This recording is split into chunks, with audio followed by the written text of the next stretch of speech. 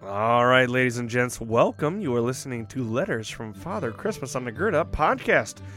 This is our version of an Advent calendar, and it is designed to help kids from 1 to 92 remember the reason for the season and point everything we do this Christmastide back to the Savior, whose birth we celebrate each December. Now, I'm a day or two behind because I got sick over the weekend, but we are getting caught up now, and this is the episode from December 6th. And this series is sponsored by Brigadier General Beard Oils and Supplements. Nathan Hendler, the Brigadier General himself, believes that growing a healthy, manly beard like St. Nicholas's is a key step in becoming the man you want to be and achieving the things toward which you aspire. And with a variety of manly scents, Brigadier General Beard Oils can help you do just that. Whether you've been bearded for years like myself or your November beard has decided to become a December beard or even longer, let Brigadier General be a friend to your facial follicles. And this Christmas season, Nathan will even eat the cost of shipping, so all you're paying for is his fantastic product. With a variety of manly scents, each with its own story, you're sure to find a beard oil you'll love at Brigadier General. My personal favorite is Deep in the Woods, and I guarantee your happier, healthier facial hair will thank you. Beard oil also makes a great Christmas gift, so find the Brigadier General store on Facebook or at sites.google.com/Brigadier General and start treating your beard like a son of Odin today.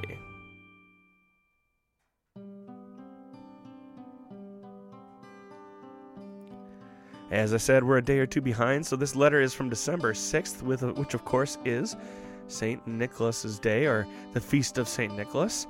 So kick back, relax, let's talk about St. Nicholas today, and remember the reason for the season is Jesus, the Savior who came.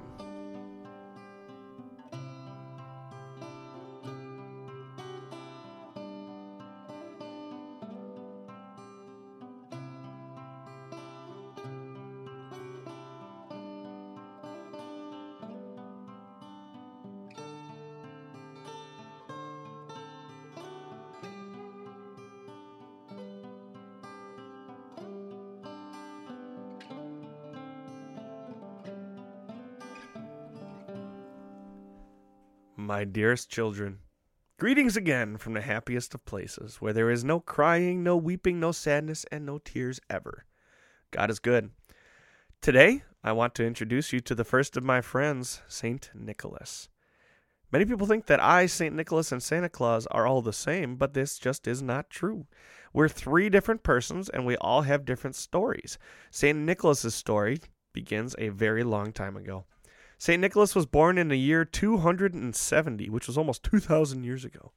His parents were very wealthy, and he grew up rich.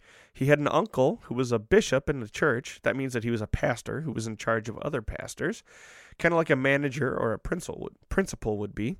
And he noticed that young Nicholas loved the Lord more than the things of this world and encouraged him to become a priest too. So when he was old enough, Nicholas became a priest, and he worked with his uncle at the church. The people loved Nicholas, and he was very kind, standing up for the truth of the Bible when powerful men tried to spread lies about Jesus and his sacrifice.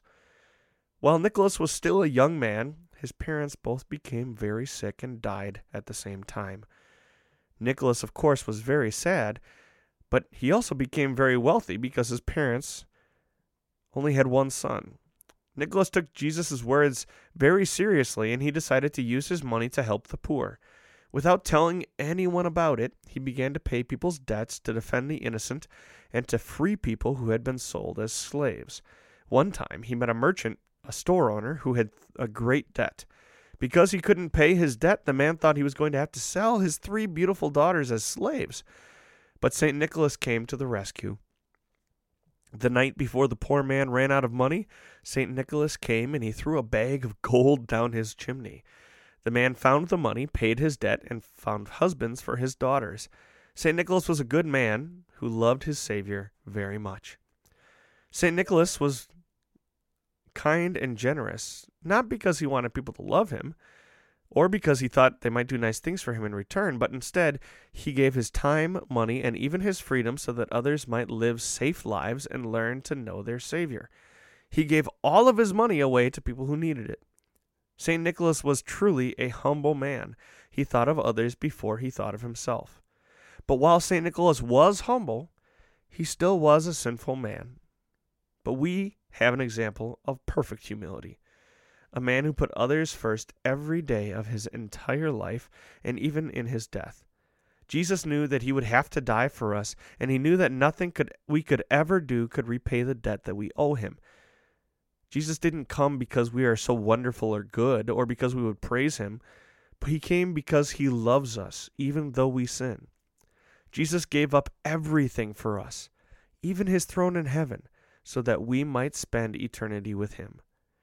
Today, on December 6th, some people still celebrate St. Nicholas by hanging stockings or putting their boots by the door, and in the morning, they find a small gift or candy there to remind them of the good things that St. Nicholas did for poor children in his town. But we have an even greater example of humility to remember.